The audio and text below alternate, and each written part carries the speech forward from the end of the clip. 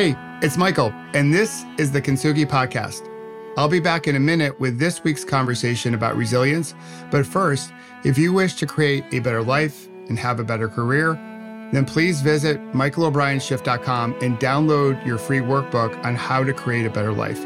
In it, you'll discover ways to find more energy for the things and the people who matter most to you, so you can create a better tomorrow.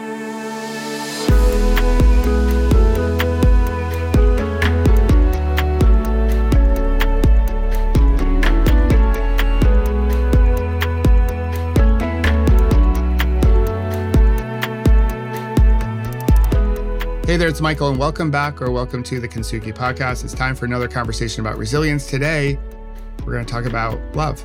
Because love, not fear, helps us to create a better tomorrow. It helps us to become more resilient.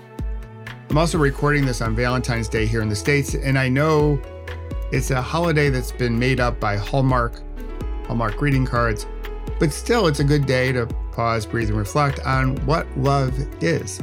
Now, recently, I asked a whole bunch of people to finish the sentence, love is ... And their responses are awesome sauce, and here are some of them. Love is taking a canoe ride. And that's hard to do if you don't know how to canoe. Love is fantastic. Love is cycling something you know is difficult with the one you love because you want to share it with her and all the beautiful views. But halfway through, she wants to kill you. But you hang in there and get cocktails after. I did not write that one. As you know, if you're a listener, I'm an avid cyclist, but that one's from one of my friends. Love is a hot cup of coffee in the morning before everyone wakes up. Love is your daughters beating your dog to the door after a long business trip. Love is different for everyone, yet beautiful for all. Love is when your spouse and children never leave your side during chemo and all the crap that comes with it. Love is your husband bringing you your favorite Chinese food while you sit in bed with a fever from your COVID shot. That's a little bit more current day. So I just love these definitions or how people look at love.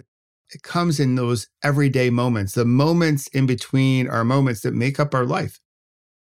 But the question I asked in my blog this week, and I'll present to you, is what does love look like at work? And this one's harder, because we don't really like to talk about the L word, love at work. Many think it's soft. But by now we know the soft skills are the hardest ones to execute on. The soft skills help us create a better tomorrow. That's the stuff, that's the juice that allows us to become resilient because it helps us to have faith to get back up again. And hopefully knowing this, that we have support from others along the way to help us move forward. And if we fall down again, they'll be there to pick us back up. Fear does not do that. Only love does that.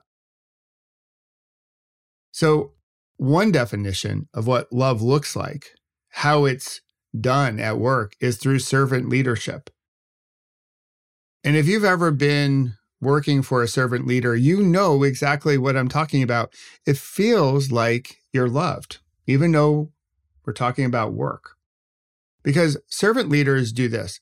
They have taken the traditional hierarchy leadership model and turned it completely upside down. They have shifted from a power over mindset to a power with mindset, and even a power to, which is all about empowering, to their teams. They provide their team oxygen. How cool is that? Servant leaders also do this. They focus on empowering, as I just referenced, and uplifting those who work with them. And they not only teach, but they're open to learn. They're open to discovery. And here's something vital.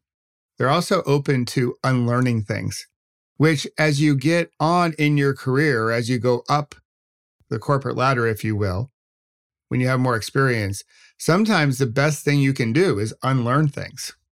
To check your bias, open up that aperture, get more current with modern day thinking. They also serve, servant leaders that is, they serve instead of command. They lead with empathy and humility and listening versus just authority. And they show up without their body armor on, at least most of the time, because we all wear a little bit of it. Because they're comfortable being vulnerable in the arena. They know that's what helps to build trust.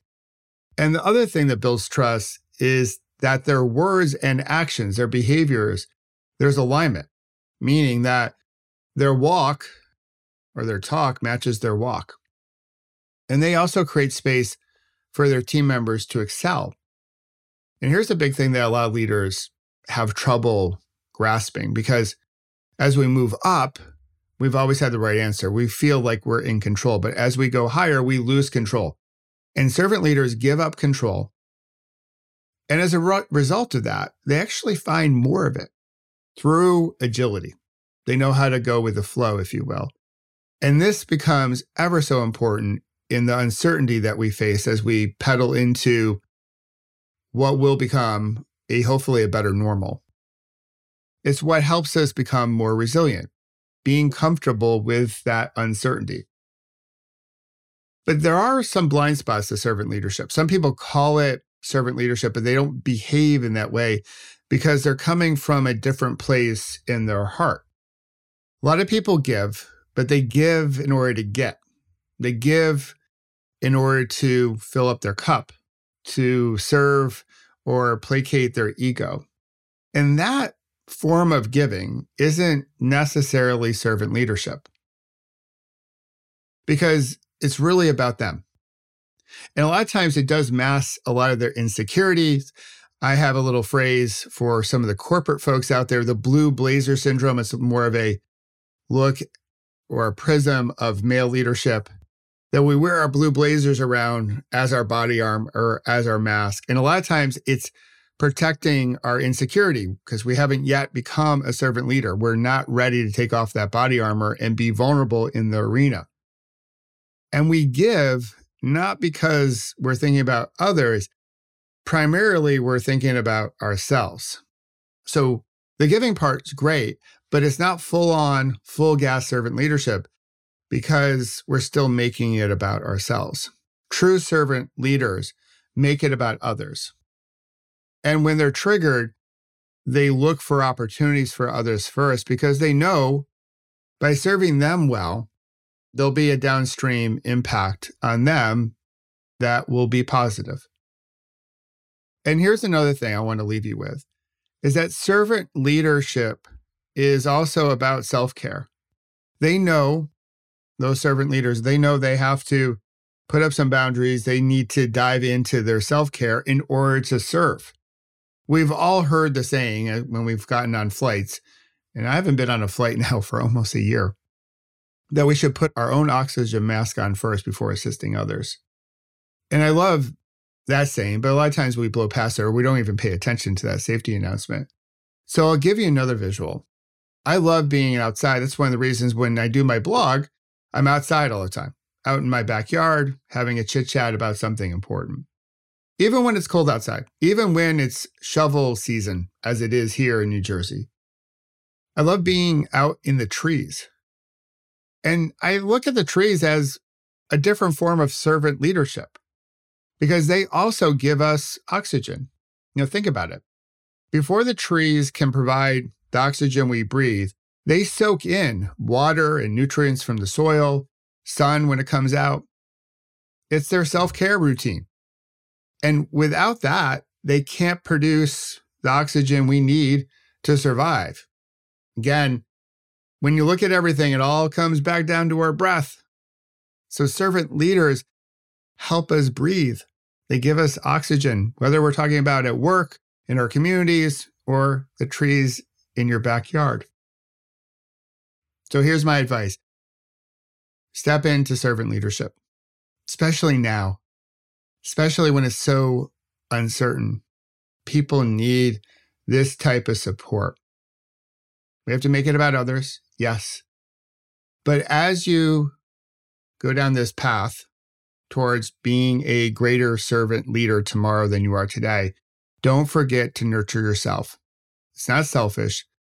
It's absolutely essential if you're going to be the type of leader that can help lift others up. the type of leader that builds the type of cultures that will create a better tomorrow for all of us. So don't forget your self-care. Don't forget to feed yourself. Don't forget to breathe, to help others breathe. If you don't, the risk is painful. In many circles, it's called burnout. And there's really nothing to love about that. I'm just saying. And I think you would agree. So as always, thanks for listening and tuning in to our Kintsugi podcast. To learn a little bit more about resilience, thanks for subscribing and sharing it with your Peloton and leaving a review from time to time. And I hope you'll share this one with someone you love. Maybe that servant leader that had a profound impact on your career or your life in one way or another.